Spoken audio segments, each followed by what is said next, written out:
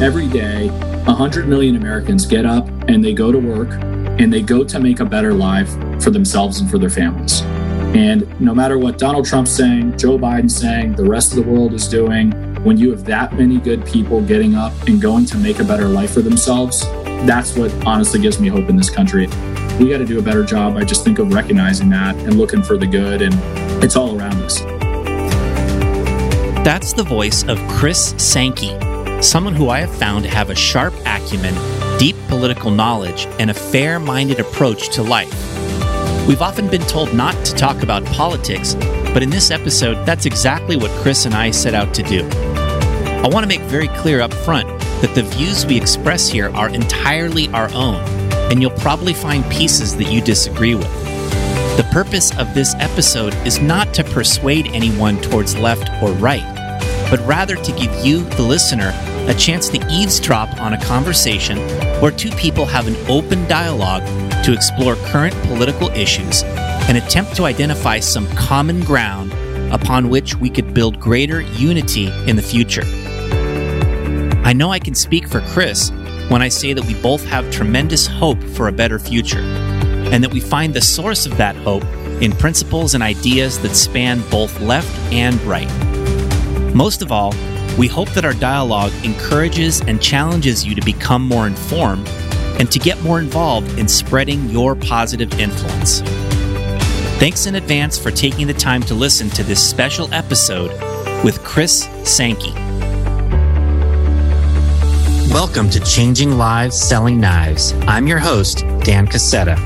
There's a generation of entrepreneurs and business leaders out there right now who are positively impacting the world using lessons and skills that they first learned from selling Cutco knives with Vector Marketing Corporation. This podcast was created to share inspiring stories from Cutco's most prominent alumni and current leaders. On this show, you'll meet successful entrepreneurs, best-selling authors, superstar business executives, and transformational leaders from many walks of life. All our guests will have two things in common. One, they're all changing lives today through their work and their influence. And two, they all started out selling Cutco knives when they were younger. The lessons of the Cutco Vector experience are numerous, are compelling, and are real-world concepts for business and life. Through hearing real-life stories and hands-on experiences, you'll gain insights that can help you in whatever it is that you do in life. Thanks for pressing play. Let's get on with today's episode. Welcome to the podcast, everyone. My guest today is Chris Sankey, and Chris was with Cutco from 2003 to 2010. He was the pilot office manager with the legendary Matt King in the Silver Cup office in 2005. Chris advanced as far as the position of district manager. He held that position for several years, during which time he trained and developed some amazing individuals such as Mike Abramowitz, Ray Reed, Nicole Reed, and Rob Dial. Chris worked with Cutco until about 2010 before moving on to other ventures. He ultimately became a financial advisor in 2015, and now he manages the Tampa, Florida branch of Ameriprise, where he oversees over $2 billion in assets. Interestingly enough, Chris also completed an Ironman triathlon in 2014. He was admitted to the Genius Club Mensa in 2019. Over the years, Chris and I have followed each other on social media. We have bantered back and forth about politics and other things. We don't necessarily always agree on everything, but I have found Chris to be a very sharp political mind. I have also found him to be very fair-minded and insightful. And I thought that in this day and age of divisive politics, it would be pretty cool for us to record a conversation where we talk about some of these things. So we're going to talk about politics today. We're going to talk about Cutco and selling a little bit later on. This should be a thought-provoking conversation. Chris Sankey, thanks for joining me for this. Yeah, thank you, Dan. I'm excited to be joining you. And I just want to make it clear, I didn't train or fully develop all those people. I had the privilege of working some of those people you mentioned. So I don't want Matt King to get on to me. Oh, well, you had some good influence on them, I'm sure. So that's a pretty cool list. Yeah. All right. Well, listen, we're planning to release this episode on Inauguration Day. And it's likely to be a January 20th that is like no other in our lifetimes. How are you feeling about what's about to happen?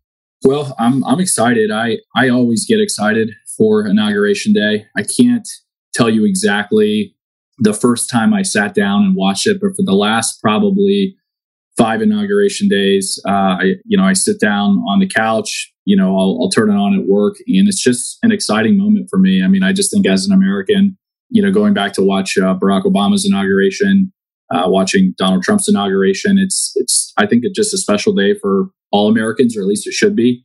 There's a ton of history that, is behind that process, and a lot of Americans are aware of it. Some may not be, but I think it's just one of the most special, things that we do in this country that, we've really led a lot of other countries to a place where they've adapted that as well. And it's just an exciting time. It's always filled with hope for a lot of people. It's filled with some despair for some other people. And but for me, I look at it as a celebration of what we're about as a country.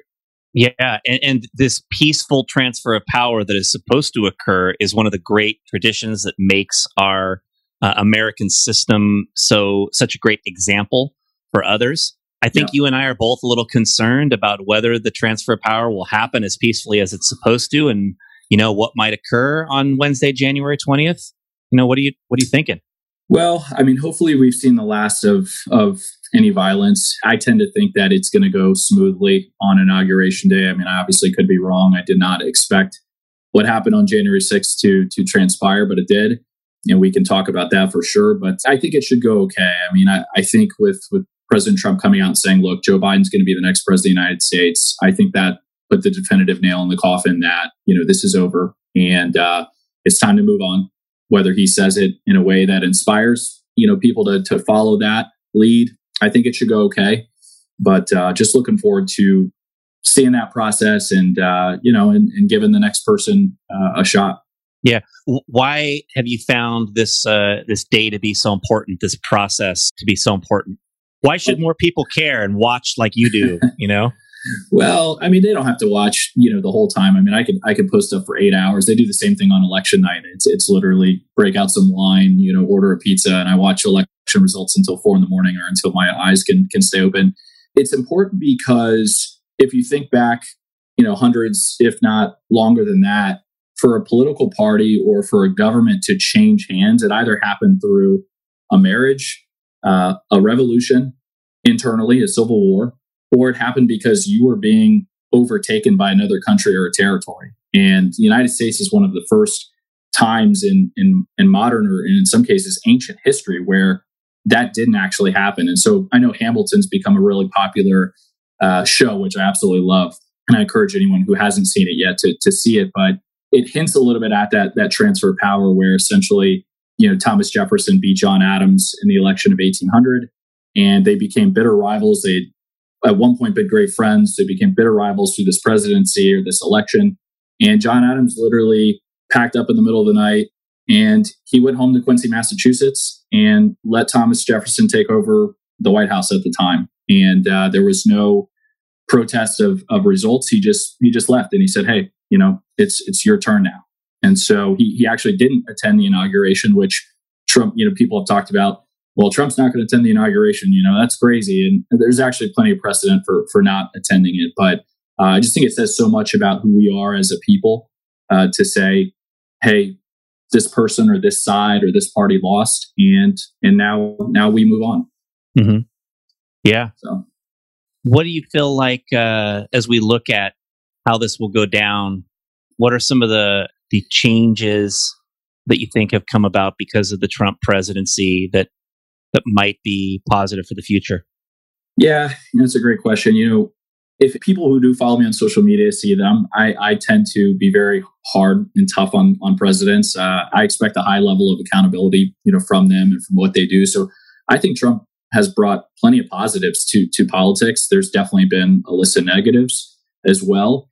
I think Trump, his personality, his presidency, some of the different, whether you call them scandals or baseless investigations, wherever you fall on that side of things, it brought a lot of people into the fray of, I need to pay attention to this. Either this guy's doing something that I really don't like and I need to fight it, or this guy's doing something that I love and people are trying to take him down for it and I need to fight it. And so there's definitely been some of those lukewarm kind of presidencies where people are like, whatever. But I think Trump really ignited a lot more interest, whether that be from a positive or negative standpoint.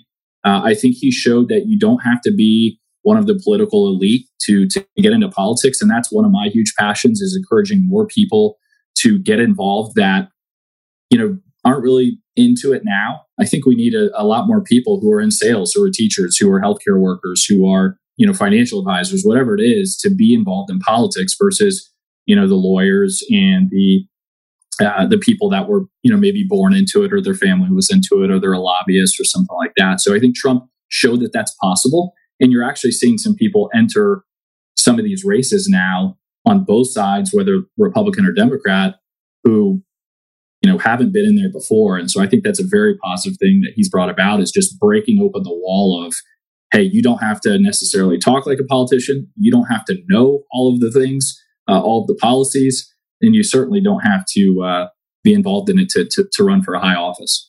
Yeah. Ultimately, one of the roles of any leader is to bring people together, right? It's creating community, creating consensus, and it takes influence to be able to do that. And when you talked about, more people getting involved in politics, right? Our audience here is an audience of salespeople and sales managers and people who are good at creating rapport and asking questions and listening and connecting with people. And I do feel like if, more of our audience became interested, became involved, that there's a lot of people listening who can move the needle on things and, who have a greater ability to bring people together than, let's say, the stereotypical lawyer who maybe takes an argumentative approach, or, something that is, more combative, I guess you could say. So just this idea that Trump has created more interest in politics and brought more people into the fray, I do think that's positive. Yeah. It seems like the flip side of the coin is that as more people have come into the fray, many of them are coming in slugging, insulting, and just fighting it out in ways that are not very positive. It's clear we're at a state of greater polarization today than at any point in our history. And why has that happened? Yeah. Well, on the Trump piece of people entering politics, I think some of those people that are coming out slugging right out of the gates, they're just trying to use the Trump playbook, which is be brash, be bold, don't care about anything that you say, be willing to demean your opponents, be willing to insult, because they saw that worked at least once, right? And, what I think you're going to see happen is you're going to see some of the people who are more politically inclined or experienced, like a Rand Paul or Bernie Sanders or Ted Cruz, or some of these people who may still have presidential aspirations or are still in the Senate, or even governors, they were caught flat-footed by Trump on some of those debate stages. They had never experienced anything like that before. And what Trump was great at was, you drew the parallel to sales. He is very good at sales. He's very good at handling objections. He's very good at deflecting. He's very good at, taking a question and spinning it. And I don't want to say that that's what all sales is about. That's not it at all. But he understood psychologically what was happening in the minds of listeners and viewers, while some of those other people who had been in politics for a long time, who knew all the policies, they had no clue what was happening, probably because they didn't have that sales experience like Trump has had for 30, 40 years in real estate and selling books and all types of stuff. So I think when you get a salesperson who enters politics, watch out, because they're going to have a lot of skills to use in their arsenal. To your point about polarization, look, I don't try and hide to people that it wasn't all peaceful back in the late 1700s. There were bitter fights over politics. Aaron Burr, these guys used to go out and do gunfights to settle things. That would be unheard of now. Now it's Twitter fights and throwing around, insults. But there's been polarization. But I think at the end of the day, we're starting to drift away from that element of truth, where there was definitely polarization and bitterness, but it was all in search of what is best for the country.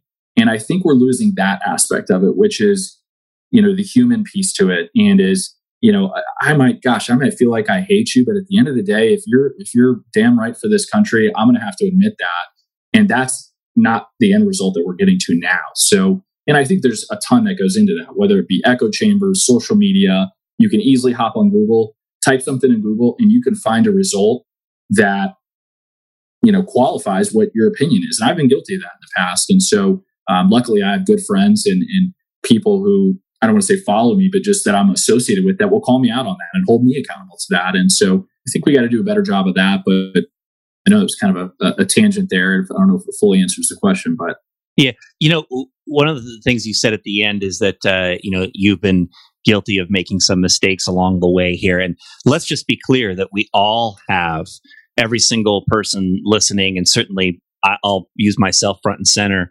We've all made mistakes along the way in terms of how we've viewed certain things or how we've interpreted certain things, and that's a part of the process of evolution. I respect that you're willing to bring up things that you want to call out or things that you're seeing, and then subject yourself to the feedback of the mob, so to speak. Sure. And I think that's important, and I've always been willing to do the same, and that's by and large what we're doing here today, right? Is having this conversation and just being willing to put some ideas out there for people to hear and consider. And I think I can speak for you in saying that nothing that we say today we feel like we're necessarily right about, every single thing.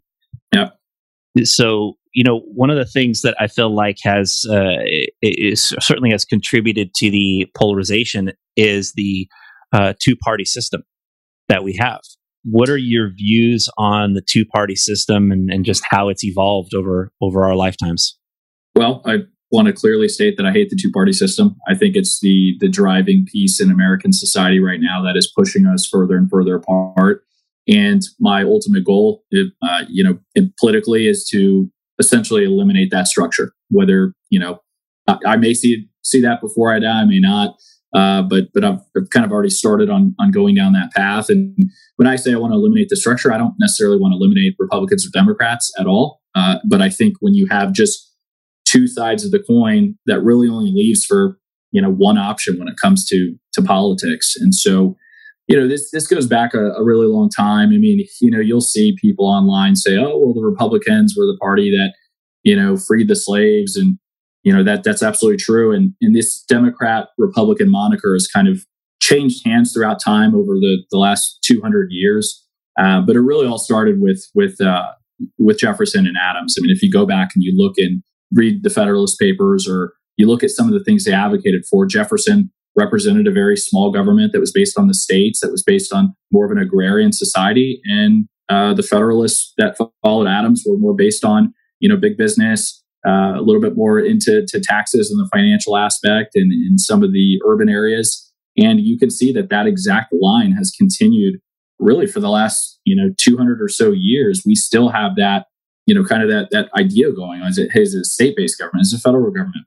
Where does the state take over where the federal government doesn't play? It's just the names have kind of changed hands and changed sides a few different times. So, to me, I look at it from the standpoint of, obviously, there are good ideas Republicans have because they've been around for a long time.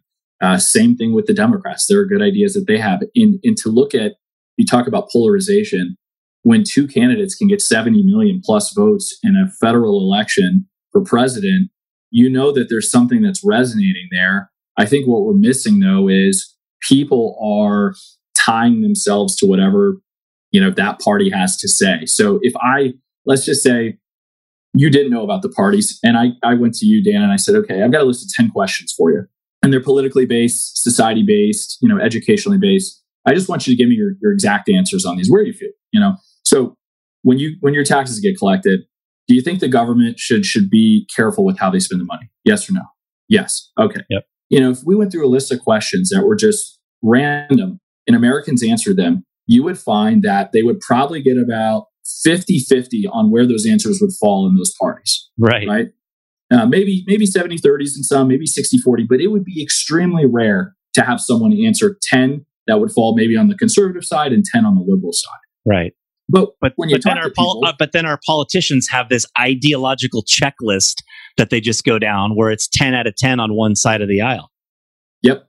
And there's a ton that goes into that too. And I hope we do a follow-up conversation to this. But one thing I'll say is, some of these politicians, they want to run on other ideas, but they're afraid that they're going to get pushback from leadership in their own party. So I'm close with some actual, I don't want to say close with, like I'm great friends with them, but I am actual friends with some people who are House members in the U.S. House and have heard from them personally that they get pushback from the party elite on, hey, this is the direction that we're going, and you either fall in line or we primary you the next time.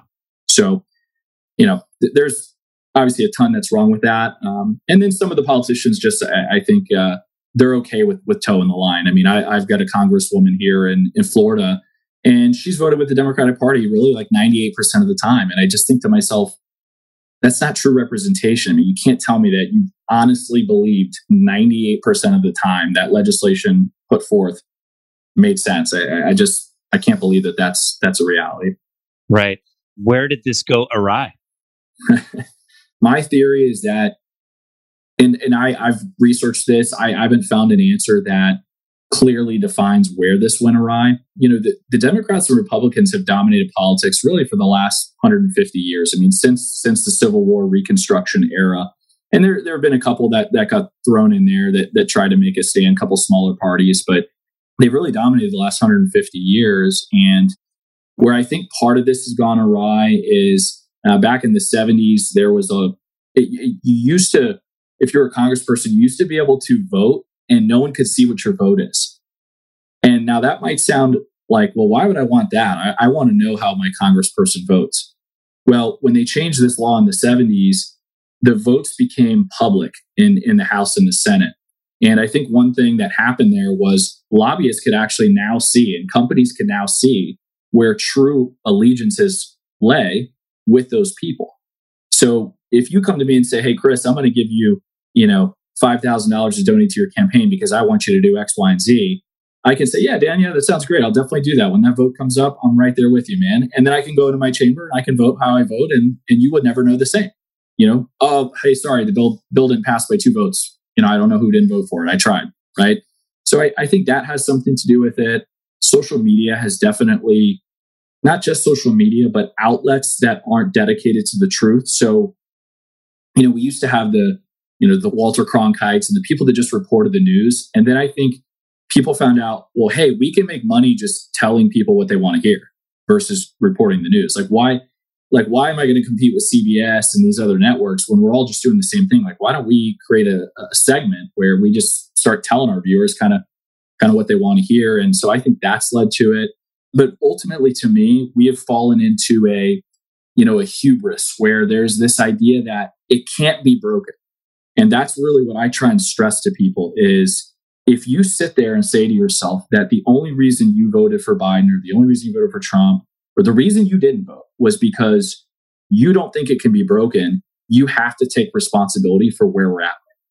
Mm-hmm. And my belief is we can break it. And all it's going to take is for a couple people around this country to run a campaign as a pure independent, for a couple people to run from a different party. And I would just prefer no party. I mean, I prefer the George Washington belief, which is, that parties will destroy the country. And he said that in his farewell address when he left the White House. But it can happen, and we can break the system. You can break the mold, but it's going to take courage. It's going to take people to step up and say, you know what?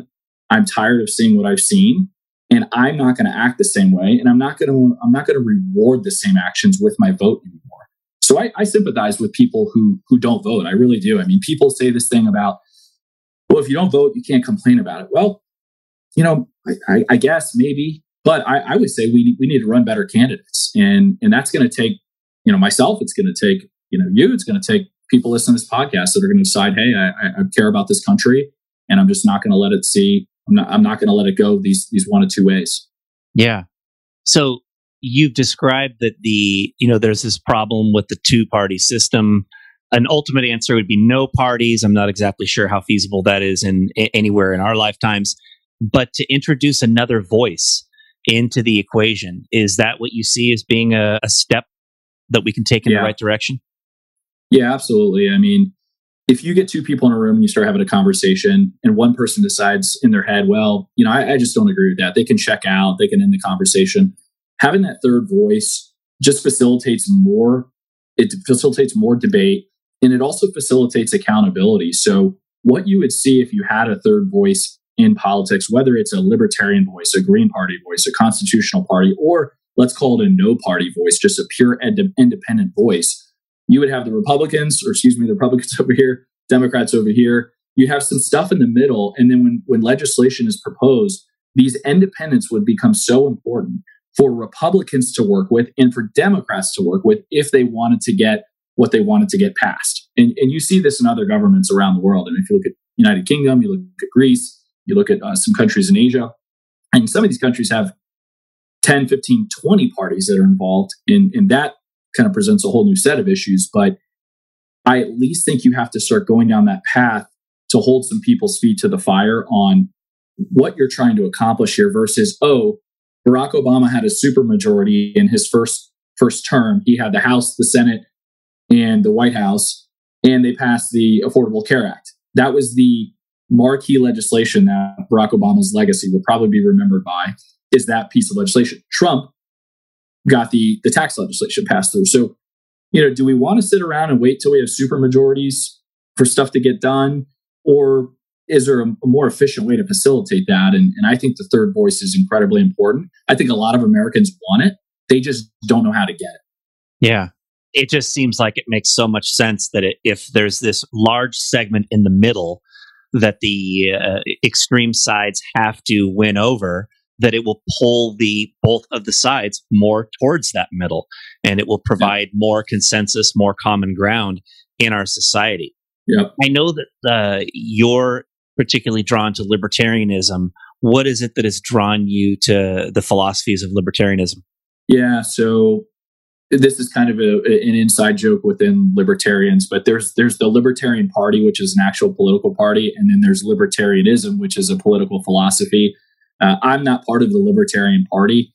They do some things well, but for reasons probably not to go into. But I tend to believe a lot of the libertarian philosophy. What actually brought me to this is my cousin, who's very into politics. We were having a conversation one day over some beers, and he said, "Hey, I gotta show you this guy, on YouTube." And I said, "No, I'm good." And we went home, and he sat me down, and he put this YouTube video of Ron Paul on, and I'm listening to these speeches, and I think to myself, like, wow, I really agree with that. That I haven't heard that from somebody before, and it really sparked kind of some of these inner things that I knew I believed, just no one had ever really said them before. And, he talked about free association. He talked about non-aggression. He talked about the idea that your ideas really aren't worth anything if you have to enforce them, right? Like if you go to your people, and this as with your tenure at Cutco, if you go to your people and say, you have to do this, there's not going to be that buy-in. And the only reason people do things is because, they look at the idea and go, wow, I believe in that, or I want to follow that person. And so, libertarianism talks really about the non-aggression principle. It's called the NAP or the NAP. And it essentially means, don't hurt me and take my stuff, and I won't do the same to you. And so when you think about that in your life, that's probably how you treat your neighbors, or you want your neighbors to treat you, is don't break into my house, don't hurt me, and I'm gonna respect the same way to you, and hopefully we become friends and like we defend each other's positions or property. And that really resonated with me is just that peaceful idea about exchange of ideas, and that can apply in the economy, it can apply in the workplace, it can apply in politics. And so libertarianism also, to me, it was the blend of both sides a little bit, because Cato Institute, which is a libertarian-leaning think tank, they did a survey, and I can't remember how many people they actually polled for this, but essentially they found that around 70% of Americans, slightly less, identify as socially accepting and fiscally conservative. So if you were to say which party is more socially accepting, what would you say? Democrats. Democrats, right? And if I said fiscally conservative, what comes to mind? Republicans. Right? So if you have 60% of Americans going, well, hey, I believe in gay marriage. I think that, that doesn't bother me. I believe that, people should be able to go to the doctor that they want to go to. I also believe that when I send 20% of my paycheck to the federal government, it should be spent responsibly. And I don't want it to go to foreign countries that are going to attack the United States or fund terrorism or behead their citizens for speaking out against the government like the Saudis and the Iranians do. So, and we just saw that pop up in this last stimulus debate where you found out that 190 billion is going to, Americans, and another 600 something billion is going to all these other places, not all foreign countries, but, and I'm not saying we shouldn't help around the world. That's not what I'm getting to, but libertarianism was the blend of that for me, which said, this makes a lot more sense. The problem is, when I talk to people about this, just whether they know about politics or they don't, they go, wow, that's really exciting, but they can't win. It always comes back to that. That's where the conversation always goes to. I've made it kind of just a personal mission to try and convince as many people that they can win, and you should believe in that. You should fight for that. Yeah, because there are common grounds. Anyone who is a part of the middle, I guess you could say, has the opportunity to reach into both of the other parties. And particularly right now, I think there's a massive amount of disenchantment. I think there are a ton of people on both sides of the political aisle that are totally disenchanted with where they are. With where our parties are. I saw an interesting insight not too long ago about how a lot of people view politics. And the insight was that most people are not informed enough to really know who they are politically and which party they should identify with politically. But what people do use as a litmus test for, which party they want to support is which one they're not. So they'll see these actions of one party or the other, and they'll say, well, I can't, that's ridiculous. I can't, that's not me. I can't be a part of that. And that sort of pushes them in the other direction. So I just feel like there's this great opportunity to be part of what one of my friends calls the radical middle, and to be able to create, many more common grounds. There's something else that sparked up. A lot of people, when they talk about, well, I don't think they can win. The part of the problem is Republicans and Democrats know that there is a threat here. They know that Americans think this way. The Democrats absolutely 100% know when they get in their internal meetings that, if we went poll tested and looked at, some different things that people felt, they probably only agree with about half of what we're saying. And same with the Republicans.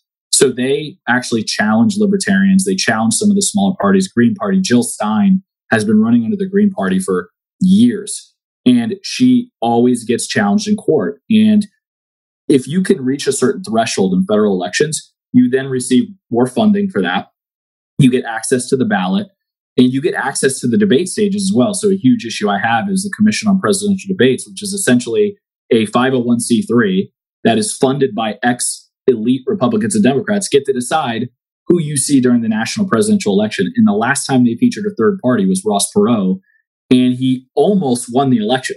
I mean, had he not dropped out for 7 weeks and then decided to get back in, I mean, he would have he threw a wrench in the entire process. Since he got on the stage, they have not let a third party back. Right. So I want to say that there's an active and a malicious effort for the big parties that are actively campaigning against some of the small parties, and whether that be a libertarian or just strictly an independent. So I want to throw that out there. What are some of the tenets of libertarianism or of any sort of independent, middle of the road political views that you feel like could be common grounds between left and right? Tenets of libertarianism. I mean, I talked about the non-aggression principle. That is really, I would say, the backbone of libertarianism. The free market is another backbone of libertarianism. I would encourage anyone to, if they're kind of interested in this, they should read the book called The Road to Serfdom. It's by Friedrich Hayek. And he was a libertarian philosopher. And a lot of people, when they hear free market, they think, oh my gosh, corporations are just going to cut my pay and they're going to make me work 100 hours and they're going to roll back all these protections that we have. And that's not really what the free market means. That's kind of how it's been taken over, and that term has been twisted over a long time. But really, the free market was about equal access to the markets. It was free from government corruption, really. It was free from corporatism. It was free from bailouts for certain companies, but not bailouts for these companies because they're not as important. It was free from influence from legislators who could get kickbacks or political donations. That's really what Adam Smith and Hayek talk about when they talk about the free market. So I've started calling it the fair market. I think that's what most Americans want, is a fair market, not necessarily a free market. They want to know if they're going to go into business, that they can know what to expect. They know what type of risk they're taking on. So libertarianism is all about that, giving people equal opportunities to access that. And when I say equal opportunities, it kind of sounds like you'd be talking to Bernie Sanders, right? When he's always talking about equal opportunities, but libertarianism is truly about creating that pathway forward for you and I, no matter where we come from, to have the same access to some of those avenues and results. That's a great rebrand where you said the fair market. Words are really important. And if the words free market have developed a connotation that a lot of people don't buy into or feel like they're fearful of, fair market is something that I think people can hear and intuitively think, okay, well, what is that? Let's develop that thought a little bit more. Yeah. And that could definitely be a common ground. Yeah. What else are some common grounds between left and right? Well, the libertarianism certainly is based off of the Constitution. I mean, the founding document of this country. And it takes a very, I would say, disciplined mind to be a libertarian, because sometimes there are things that happen that make you go, I don't like that. But it forces you to stick to the principles. And I just encountered this the other day. One of my good friends, David, who actually sold Cutco in Jacksonville in Jake Bailey's office. I think this summer he broke the PR record. So David is a lawyer for the United States government, brilliant guy. And he's the guy I kind of bounce ideas off of when I'm a little bit conflicted on where I'm at. And this just came up with the social media companies. You see that Twitter banned Trump, right? And a lot of conservatives are rightfully very upset, because I agree. I think it's pretty hypocritical for the companies to do this. There are plenty of voices on the left or other violent voices that they are allowing to say on the platform, but they're choosing to ban certain conservative voices. The Constitution will tell you that they are allowed to do that. There is not a free speech protection for you or me using Zoom, using Facebook, using whatever we're using. There's not a protection in place for that. So the Constitution gives you times where it makes you go, gosh, that's not convenient. Well, that's why it was written the way that it was written. And I'm not saying I don't think it can be amended, or I don't think that some of the amendments have actually been great additions, like the right for women to vote and the end to slavery and things like that, and alcohol prohibition. So libertarianism really embraces that thought of, hey, it's not going to be convenient at certain times, but we have to look at both sides of it and really follow that. And so, I think there's overlap. I think that if people really dove in, they would see that a lot of the civil rights pieces, like Rand Paul is a big proponent of criminal justice reform. And if I went and polled 10 really hardcore liberals and I said, hey, what do you think about Rand Paul? They'd all say bad things about him. And Rand Paul, he doesn't call himself a libertarian. He says he's like libertarian light, or he's a Republican libertarian. I don't know. I think he's kind of scared to embrace the term as a whole, or he doesn't want to get put into a box. But Rand Paul was the biggest advocate for Kalief Browder. And Kalief Browder was, when he was 16 years old, he was accused of stealing a backpack. And he was sent to Rikers prison. His bail was $3,000. His family could not afford to pay the bail. He spent 2 of the 3 years in solitary confinement and eventually committed suicide in the prison. And I get emotional when I talk about this, because that is probably one of the most un-American things we can do, is hold someone in a prison without a trial. And Rand Paul was his biggest advocate. I mean, he pressed for this guy to be released, have a trial. After his death, he wrote an op-ed in the Atlantic talking about the steps that they went through and the reforms that need to happen.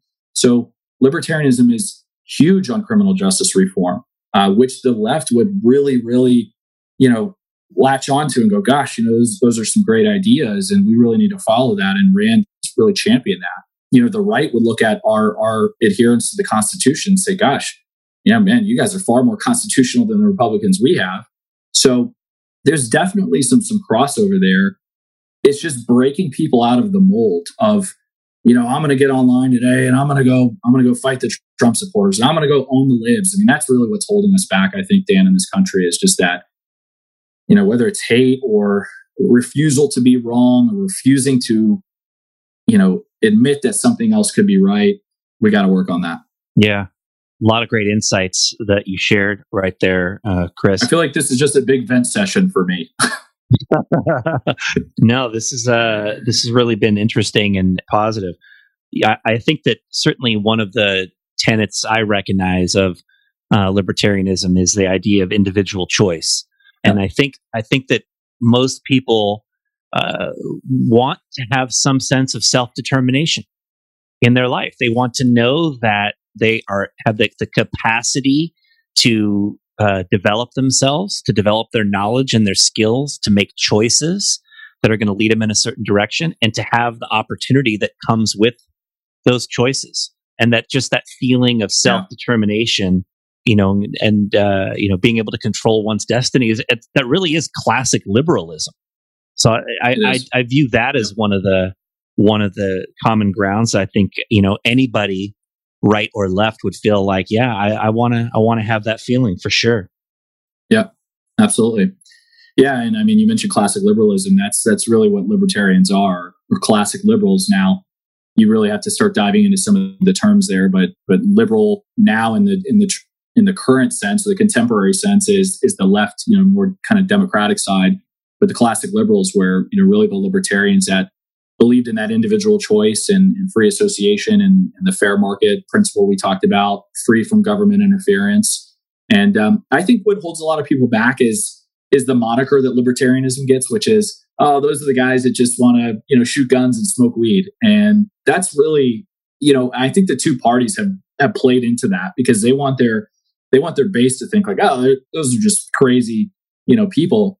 If you sit down and talk to a libertarian who's well versed on theory and philosophy, I mean, you're going to hear some stuff that you're going to go like, wow, that's never been brought up during a Democratic debate or a Republican debate. And so a lot of people think that, we want to roll back all these regulations and we don't care about the environment. That's so not true. I mean, if anything, it's actually, we promote some of that stuff where it's hey, but the regulations got to be fair across the board, not handpicked for certain industries, which I think Democrats and Republicans are guilty of. Yeah. Chris, why do you think it's so important for anybody, whether they consider themselves to be left, right, center? Why is it important for anybody to make a deliberate effort to see and understand alternative perspectives? Well, I mean, that's what I think life is about. If you're going to go through and in any aspect of your life, whether it be your work or your family, or your relationships, and that's the attitude you're going to have, I mean, you're not, to me, really adding any value. And I know we get caught up in the news and we get caught up in, the negativity, but we have something special in America. And I am not one of these people that goes around and parades that we're the greatest country in the world. I've been to a lot of countries. My mom lives part-time in Italy, part-time in Germany. I've been to Brazil. I've been to, a lot of places, and a lot of them have really great things. And they would probably say they're the best country in the world. But we have something truly special, and we really do have to work to preserve that. So the founders talked about, hey, can you keep the republic intact? And, sometimes we got to take a step back and realize that, we're only here for so long. And, I want my kids, my grandkids, their kids to be able to live in this same special place. And we got a lot of shit that's wrong with this country, and that's okay. I want people to know that that's okay. I typically get ripped a bunch when I speak out against certain things that I think are injustices. A lot of times from Republicans say, this is the best country in the world. If you don't like it, go somewhere else. No, I don't want to go somewhere else. I want to stay here and fix it because I love this place, right? And the last thing you do if you love something is you run away from it and you decide, well, it's just too difficult, right? So I think we got to dig in. And not dig in the sense of creating the division more, but dig in and really say, hey, why am I believing this? Why am I researching this? And why does it make sense? Yeah. I also have oftentimes asked people, are there any beliefs you have in your life right now that are different than what you thought 10 years ago? And of course, almost everyone will say, well, yes, right? Yeah. And well, the next point after that is, well, do you think there will be anything different in the way that you believe 10 years from now? And I think that any sort of logical person who is into self-development and growth and evolution is going to say yes. The process of evolution of thought is how we learned that the world was not flat. And so we don't want to be somebody that gets stuck in a certain way of thinking. And the more that we surround ourselves with everybody who thinks the same way, talks the same way, acts the same way, the more that we are putting ourselves into a box of rigid and fixed thinking that is not going to evolve. So that's one of the reasons why I feel like these sorts of dialogues and the kinds of interactions that I know you've had with others are so important, because it does help us to evolve our thinking. Yeah, no, you're absolutely right, and I don't know where that fear comes from of people not wanting to maybe surround themselves, or feeling far more comfortable surrounding themselves with people that either think the same things or at least voice the same things. I mean, I try not to. The only time I'll ever kick anyone off my page or anything like that is if you are hurling insults and you're not respecting the conversation. I a lot of times like to set the groundwork on, hey, if you're going to come talk about this, make sure that you bring some sources to your piece.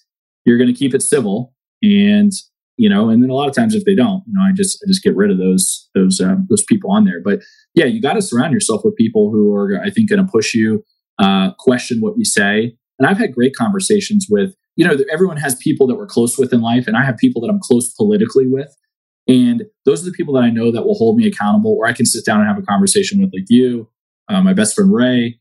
And it's not to convince him, or it's not to convince you, or you're trying to convince me. It's just, are you searching for the truth? And I can't say that I'm perfect, that I've never been caught up in the wanting to be right. I do want to be right, absolutely. But at the end of the day, me being right is not more important than the United States. It's not more important than the next 10 years. And, you just got to check that at the doorstep sometimes, or all the time. Yeah, you posed a great question right there, which is, are you searching for the truth? I have a maxim that is, what's right is more important than who's right. And constantly being focused on getting to what is right, I think, is one of the things that helps people evolve, not holding on to what you think because you want to be right, but, searching for truth. There's also a principle about dealing with people that plays in here that you said something, why are people just more comfortable around people who are like them? That's reality. I mean, you go all the way back to Dale Carnegie and How to Win Friends and Influence People. And he taught that people like others who are like them. Yeah. And that's why if you go to any large gathering, you'll see people of a similar ethnic group. Oftentimes will gravitate to each other, or in any college, oftentimes people hang out with a lot of friends who grew up in the same way that they grew up and are similar to them. And that happens naturally in life. And I think that it's okay for that to happen naturally in life. But at the same time, it's important for us to, as we encounter people who are not like us and we are bantering and interacting with them, we have to create comfortable interactions. Otherwise, we push ourselves farther apart. So learning how to interact with people who are not like you in a way that is comfortable is very, very important. I actually heard a speaker just the other day who said diversity will guarantee that there are misunderstandings. Yeah. Right? If you work in a company where there's a very diverse workforce, like certainly Cutco Vector has, by and large, and you talk to other people, there are going to be misunderstandings because different people with different backgrounds and different ways of thinking aren't always going to connect at first opportunity. But to be able to work through those things in a way that's civil, and to have, the kinds of conversations where you're respectful and you really are interested in someone else's opinion, someone else's point of view, all of that stuff sort of plays in here to the process of, gaining alternative perspectives. Yeah. It does, and I think social media is helping in some areas. I think it's definitely hurting in a specific area that you just mentioned, which is, kind of when you force yourself into some type of interaction, you put yourself in a place where, you almost have to make it work. And I think back to, the 50s and the civil rights movement, and after they essentially said, "Hey, no more separate but equal," it forced a lot of businesses to embrace things, and it forced a lot of customers really to embrace things that they were uncomfortable with. Like, if you're African American, were you really feeling comfortable walking in there now that you could? Probably not. If you were the business owner and you're racist POS, were you feeling comfortable now that African Americans can sit down and eat next to the white people? Probably not. But I bet you what happened with that was a lot of uncomfortability, but a lot of opinions probably changed. where that maybe plenty of those business owners stayed racist, right? But I bet you there was a good handful that said, you know what, maybe if they never admitted it, but I was wrong, and they softened over time. And I think that probably happened on the opposite side too, where these African Americans were oppressed for so long and probably rightfully held a lot of resentment towards people that just looked white, even though they'd never met them. And I've had conversations with friends about this, and just really raw stuff comes out about what it's like, whether you went to public school or you worked at Vector or you lived back in the day when all that was happening. So I think that's a great point that you make. And unfortunately, social media, I think, is kind of lowering that barrier where if you and I were face to face and we disagreed, you and I probably wouldn't dare to really say some of the things that I've seen said on Facebook. It emboldens. It's kind of like, if you're on Facebook when you're arguing politically, it's you've had a couple drinks or you're feeling good and you're willing to say whatever, where, you wouldn't say that if you were necessarily face to face. So, I think that element there is kind of hurting us. Yeah. Social media helps in ways that it creates access to a much wider range of people, for sure. I can find people who have any sort of beliefs if I want to by surfing through my social media. But there's a lot of ways that it has hurt, and that communication can be so rude and insulting. I saw a thread recently on a very respected friend of mine's page where two people were it was a competition to see who could lob the most intelligent insult at the other one. Yeah. And I literally feel like there's a 0% chance that anybody is going to be moved off their position when you insult them. And that oftentimes is what happens with social media. And as a result, people dig in their heels even more versus being moved. And I feel like, hopefully there's people like you and I out there who are willing to engage in conversations that don't devolve into insults, and that we're setting examples for others of how to have a civil discourse and how to be able to, trade beliefs and thoughts without disrespecting the people who have differing beliefs from us. It's funny you say that, because I am in sales. I'm still in sales now.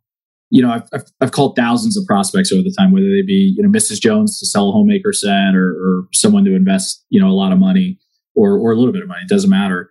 And I found that when salespeople call me and I'm not interested, I am empowered when I tell them, Dan, I thank you for calling me. I'm not interested. Take me off your list. I want to wish you the best of luck. You've got a good approach, and good luck on your next call. And it empowers me to say no. And I'm going to relate that to something here. But so many people, they kick it off. Oh, well, call me back, or hey, I'm too busy, or they throw out, the smokescreen objection. And I feel the same way when I've gone online on social media and someone has followed a post of mine and go, Chris, 2 weeks later, they'll come back and post something and say, hey, you said this and you were wrong. And I'm empowered when I go on there and go, you know what? You're right. I was. And I got that wrong. I mess up. I apologize. And I'm going to do more research next time. And I think if people just did that once, they'd go, oh, it wasn't so bad, And so I think we also in politics can give people an out. I mean, I posted something the other day, which is, instead of digging your heels in more about Trump, just come out and say, hey, look, I like the things that he did. I don't like this. And, I still believe in America. I still believe in all of us. And I think we got to do a better job of saying, instead of saying, haha, you were wrong, I told you so. We got to say, hey, at the end of the day, you're an American, and I've been there too, man. Yeah, that's a great point. There's going to be people listening to this who support Trump and his presidency. There's going to be people listening to this who absolutely revile him. What do you think history is going to remember about Donald Trump? Yeah, well, on both sides of the ledger. Well, not the theory, but the saying goes that whoever writes history is how they'll be remembered. But I think Trump will be remembered for, and I hope they paint a fair picture. I mean, I don't know what it's going to be like to go to elementary school in 20 years from now. I mean, who knows? But I hope that we continue to paint a fair picture of what people have done. I mean, I've been very hard on Barack Obama for some of the drone strikes and things like that no one really wanted to talk about that he did, that I really disagreed with. So I think Trump will be looked at really as a major figure in American history. And there will definitely be several asterisks to that presidency. And I'd say that's probably how I look at it, is it's going to be a presidency that some people are going to look at as somewhat illegitimately, that will always have there. And to others, he will be remembered as a hero. He'll be remembered as someone who broke the mold in American politics, not in the way that I want to break the mold, or I want someone else to break the mold, or a large group of people. But I think he'll be remembered for being pro-business, for a massive run in the stock market. And I think at the end of the day, people will just say, look, he couldn't come to terms with being wrong. I think you mentioned something to me that you've never heard him apologize. And I never thought of that. I've also never heard him apologize. So I don't think it's going to be a strong one way or the other. I think there's going to be some positives and some negatives, but there's going to be that asterisk there. And I think this last incident last week or whatever it was, 8, 9, 10 days ago, that's not going to go down well. I mean, that's not the last chapter that he wants. It's really an unfortunate sort of ignominious end to the 4-year run here. Yeah. But I would echo what you say in that I hope that history records both sides of the coin here. You referenced the stock market. The stock market went from 19,000 to 30,000, and you may or may not give the president credit for that happening, but that it did happen here in this presidency. So that's just a fact. I read something about a year ago that said, when asked, are you better off now than before Trump took office? The percentage of people who answered yes, they're better off now in America was 76%. Wow. And that was before coronavirus, but, which obviously threw a wrench into everything. But that was sort of the way I think people viewed their own personal state of affairs 1 year ago. And again, you may or may not give Trump the credit for that. Some people will say it's the residual effect of Obama's presidency and policies, and that may or may not be true. Yeah. But that's another reality. I think the pressure that Donald Trump has placed on China is very important. I think that China represents a major threat to our future in a lot of ways. I think that some recent developments in Middle East relations have been really, really positive. A number of Arab countries have recognized Israel now and begun to normalize relations with them, and that's a step in the right direction towards peace and what has been one of the most violent and dangerous places, regions at least in the world. And then what you said about the interest that's been sparked and how Trump broke the mold on politics, and that's a big piece that I think has brought a lot of people into the fold who have interest and who can now get involved and can use their voice and can hopefully help us find these common grounds that'll matter. So I look at those things on the good side, Chris. On the other side of the coin, I've often used the word buffoonery to describe sort of the clown show that has been emanating out of Washington over the last 4 years. I feel like Trump has an incredible lack of self-awareness. You said something earlier that you think he's good at sales. I think he's good at promotion. Yeah. But sales is about influencing, and it's about having what you say accepted and, having people, quote, buy. Yeah. You said earlier something like the Trump playbook worked.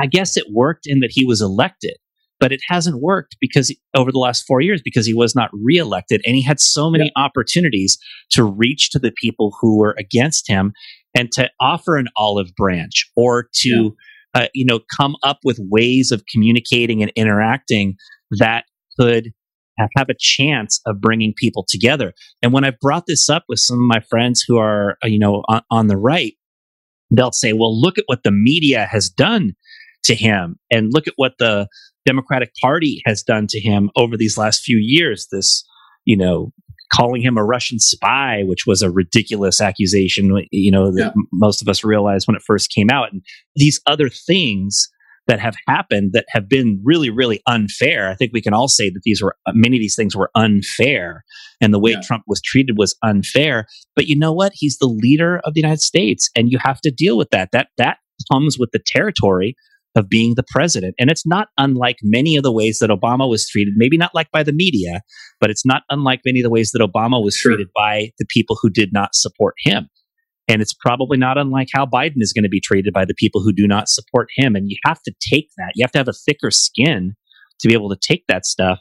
And Trump has been so thin-skinned and abrasive that he's lost so many opportunities to create consensus and bring people together. And I feel like with that 76% quote I referenced to you earlier, he had every opportunity to be reelected.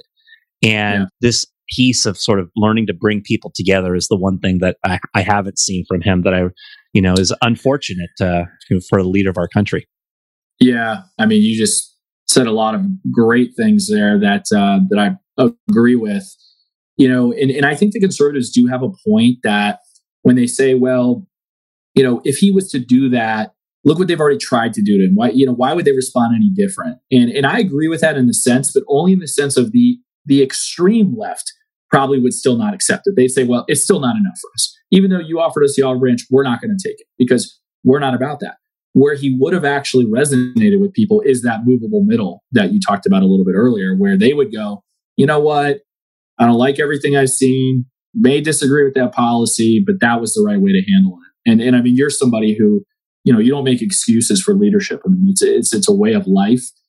For some people, I think they flirt with leadership a little bit. And obviously Trump, I think, has made it pretty aware that he's not interested in true leadership, true servant leadership. He's interested in himself and in his group and maybe some buddies and maybe the right, maybe he's not interested in that. It's tough to say exactly what he's thinking, but I think you're right. He had plenty of opportunities. Joe Biden, to me, I want him to be successful. To me, he's a very uninspiring candidate. And so I think when people say, how is it possible that Joe Biden got more votes than Donald Trump? I say, well, it's not because of Joe Biden. It's because of Donald Trump. It's not that people wake up and go, God, Joe Biden's about to be president. I'm so excited for Joe Biden. They're like, I'm so excited that Trump is leaving. And so, I agree with you. I think he should have won re-election. I think he had plenty of opportunities to. I think he squandered those opportunities. And he needed to realize that it was not about acquiescing to the left. And the right paints this picture of you have to fight tooth and nail with Bible and sword and never give an inch. And sometimes you have to realize, like art of war type scenarios, that you say some things sometimes to know that it's going to move a different segment. That those people are still going to hate you, but that's how you win. And I think he just let his emotions get the best of him. And he probably had too many people around him who weren't willing to hold him accountable. I mean, if I was his advisor, I would have brought him down wherever that little room is where they play pool and drink scotch and say, look, man, let me sit you down and I'm going to say some stuff for the next hour and you might fire me, but here's how it is.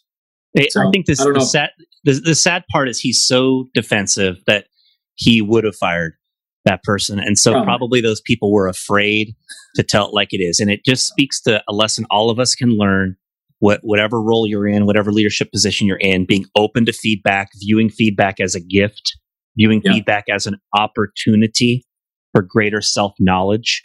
This is all stuff that I think everybody can take in. And if you've been listening to this, conversation here today and you've disagreed with some of the stuff we've said, I hope that you could take it in and just think about it and ponder it and use it as another opportunity for greater perspective. Because I don't anticipate that everybody listening is going to have agreed with every single thing that we've talked about here today so far, Chris. So, but this has certainly been great. I really respect your thoughts, and I appreciate what you've shared on this political topic.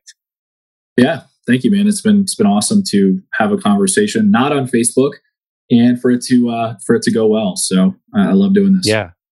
Well, we talked about a lot of important stuff for sure. I want to give our audience a chance to hear your Cutco story, man. So take us back to 2003 and how you got started. Well, I won't give you my whole training speech. That's about an hour. But I was working at Subway, graduated high school. Mom said, get a job. Found the Cutco mailer. Before coming on this podcast, it really made me think back to exactly what happened, because I thought, I gotta remember. And I look back, and Dan, I was probably like the worst, maybe I don't want to say I had the worst start, because I sold a good amount of knives, but like my first interview, I went the wrong way and I missed it. I drove like 10 miles in the opposite direction because there was no GPS on your phone. I literally handwrote the directions, 2003, and MapQuested it or whatever. And so I called the receptionist. I'm like, hey, I missed it. Can I still come in? I'm late. She's like, no, we got to reschedule you for tomorrow. So looking back on that as a manager, what are the odds that someone comes back in the second day? So I came in and, got the job, went home, Dad was like, whatever. Mom was super supportive because she was in sales, pharmaceutical sales. So she was kind of my rock through the whole process. Dad was like, whatever.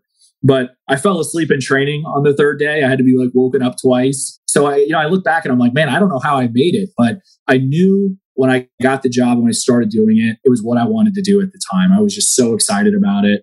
I had a great first manager, Kevin Thorson, who eventually went off into the finance world and is doing other things now. And a great first assistant manager hired me on, Holly Manning, who I'm still in touch with. And really just what an unbelievable chain of events. I look back and I often talk to my best friend, Ray Reed, about this on so much could have gone differently. And just getting that opportunity to work with Cutco was amazing. So got into management. Matt King eventually moved into the territory. Got the opportunity to work with him. He promoted me into management. Got the chance to compete for an All-American scholarship. And I just loved training and teaching people. And I remember, there's tons of stuff I go through, but working with Jake Bailey and Matt and, just some amazing friendships and people there. You look like you want to ask me something. Yeah. I wanted to just ask you, what are some of the most memorable experiences you had? Gosh, how PG do I have to keep this? It doesn't have to. Well, I definitely remember one summer we were selling a lot of knives. It was, Matt was running the office. Jake was the pilot sales manager. I was an assistant manager, and Matt must have been super stressed. And I think one of us left a cap of a marker off. And Matt got really mad. And then Jake and Matt started fighting in the office, and they wrestled. And Matt choked Jake out on the floor, and then they tapped. And it was like as soon as they got up, they were like best friends again. And I was like, "This is awesome," That's a great metaphor for how we should be able to debate and discuss with each other anything, Yeah.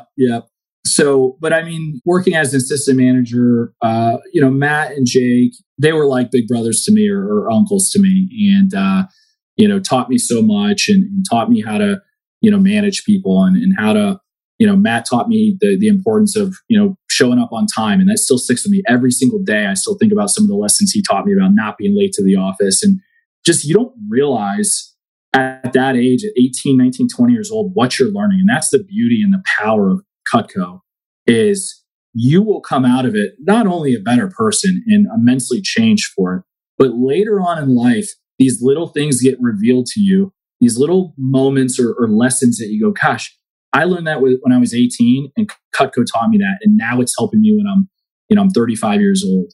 And so I will forever be grateful and encourage anyone to take the opportunity, and whether that's for a summer or for like Mike Abramowitz. I'm so proud to see him win multiple silver cups this year. He's won 5 in the last 2 years. It's just so cool to see what you can develop into with the opportunity with Cutco. So, and then I ran my own office, and that was awesome. And my best friend still sells Cutco. His wife still sells Cutco. They're in the Hall of Fame. So it's just fun to go over to their house and say, "Hey, how's your SC2 push going?" And to do a little PDI with them and to make sure hold them accountable. Yeah, you referenced learning lessons that have stuck with you that you still use to this day. What are one or two things that come to mind when you think about lessons you learned from Cutco that are still applicable to what you're doing now? Yeah, for a lot of people, the industries that you're going to go into later on in life, they're going to present the same challenges. They might look a little bit different, but Cutco enables you to pick up on the patterns. And you start to become, I kind of think Cutco is like, this is a little nerdy, but it's like being a Jedi.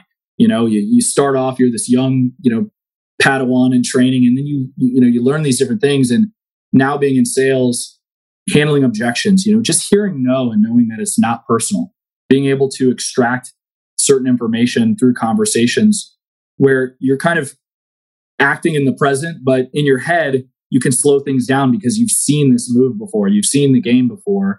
So if you're in sales, it's obviously going to continue to help. But, if you can go through 3 days of training, make cold calls, either virtual appointments or go into someone's home and sell them some knives, the confidence that I brought into other areas of my life, people go, what did you do before this? And if they know Cutco, they get it.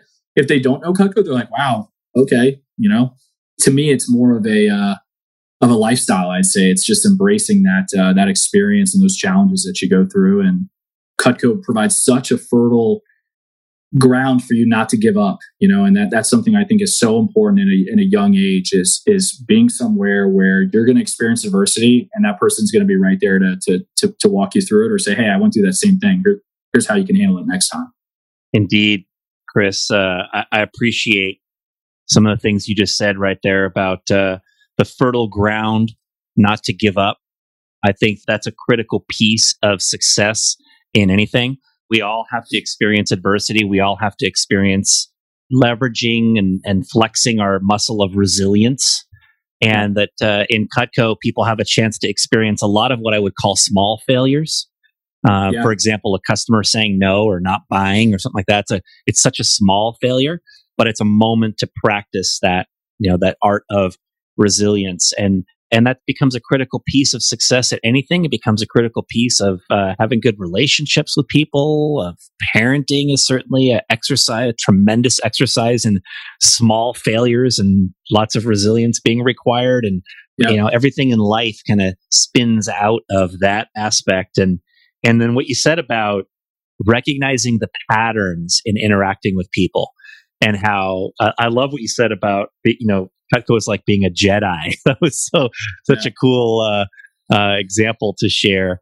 That we have a chance to practice so many interactions with people, and you begin to learn more about empathy and interaction. You begin to learn more about influence, and I do think that people that have come through Cutco and that are fair-minded and have a good heart, like I feel like you and I both have, are better at bringing people together in any environment, whether it's a work environment or a political conversation. Yeah, absolutely. And I can't thank the people enough who were a part of that. And, I know that they were making money and, they had goals that they were hitting as well. But I never lost sight of the fact or never felt like there was that moment where, the support wasn't there. And I just really encourage anyone to, like we used to say, take the leap and go do something you're a little bit afraid of or you've never done, and it leads to great things. Yeah, cool. Well, hey, Chris, as you look into your own future, what are you most excited about? Recent promotion at work, which is great.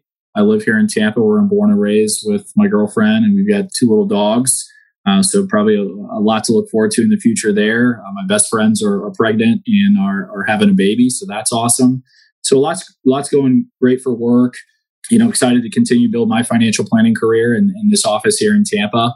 And it gets me excited thinking about building an organization just like I did when I got into the PSM role or the district manager role and competing. And what's cool is we've actually been able to institute some of the competition that Cutco does so well at Ameriprise. So I actually took the Silver Cup thing. I remember reaching out to the Eastern region last year and I said, hey, send me your Silver Cup thing. Eventually, Mike Abramowitz sent it to me, the document that shows it.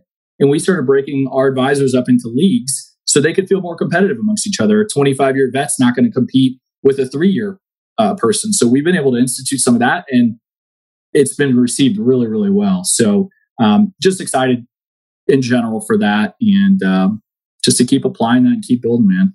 That's awesome. And Chris, to bring this full circle, what do you feel gives you hope for our country for the future? Yeah. So this conversation or that question probably comes up a lot, phrased differently in my job, where people say, do you think the stock market's going to crash? Or do you think that, I'm going to lose all my money? And I say, what gives me hope is every day, 100 million Americans get up and they go to work, or they go to their computer or whatever it might be, and they go to make a better life for themselves and for their families. And no matter what Donald Trump's saying, Joe Biden's saying, the rest of the world is doing, at the end of the day, when you have that many good people getting up and going to make a better life for themselves, that's what honestly gives me hope in this country. It's the individual people. It's the people in society that we've really seen highlighted over this last year, whether it's post office or grocery or whatever it is. Law enforcement. Every day people get up and say, hey, I'm going to go fight it. I'm going to go tough it out. And that's what gives me hope. I still see that all over the place. And we got to do a better job. I just think of recognizing that and looking for the good. And it's all around us. So Indeed. Well, I appreciate all of what you brought here. to this episode today. This has been a thought-provoking conversation. I hope everybody's gotten a lot out of listening to us. And I'm grateful for the real energy you brought to making this awesome. So thanks a lot for being part of the podcast. Yeah, thanks, Dan. This was awesome. Thanks for having me. That was Chris Sankey, everyone. I hope you enjoyed our conversation.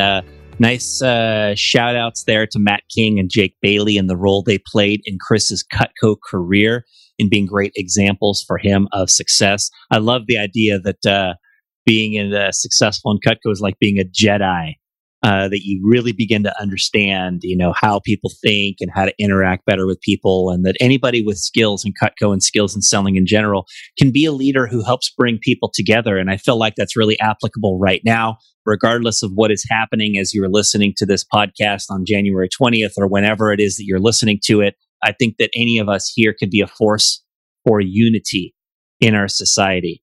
And if you're one of those people who, like me and Chris, do not subscribe to some ideological checklist that is all on one side or all on the other, then I think it's important to challenge both sides. Leaders need to stand up, not just against their opposition, but leaders need to be willing to stand up at times when they see their own side getting off the rails and be willing to challenge people. And when you are the one who is challenged, receive it openly as an opportunity for greater self-knowledge.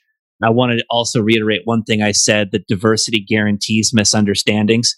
When you have different types of people all together in different settings, there are going to be things that are misunderstood. There are going to be things that someone might say that doesn't register in the same way or the right way for others. And in those times, I think it's important to give other people the benefit of the doubt, at least the first time or the first few times, to assume good intentions and to work to understand others. If we can do that, we have a chance to create much more common ground.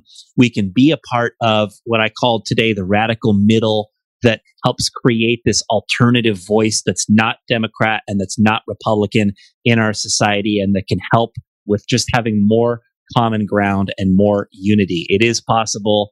People who are leaders can help create it. I challenge you to have a mindset of wanting to bring this to our society. And I hope that you enjoyed being able to hear some of the perspectives of Chris Sankey here today. If you like this episode, please check out episode number 152, which was released on Election Day 2020, where I talk about 3 ideas to unite America. Or check out episode number 138, where I talk with Andrew Smallwood about empathy, understanding, and civil discourse. I really hope these episodes can help share a perspective that can lead us all to more common ground and peaceful unity. You can also help this podcast by supporting any of our sponsors. Go to changinglivespodcast.com/deals to check out some of the special offers that are there. Thanks, everyone. Thanks for listening.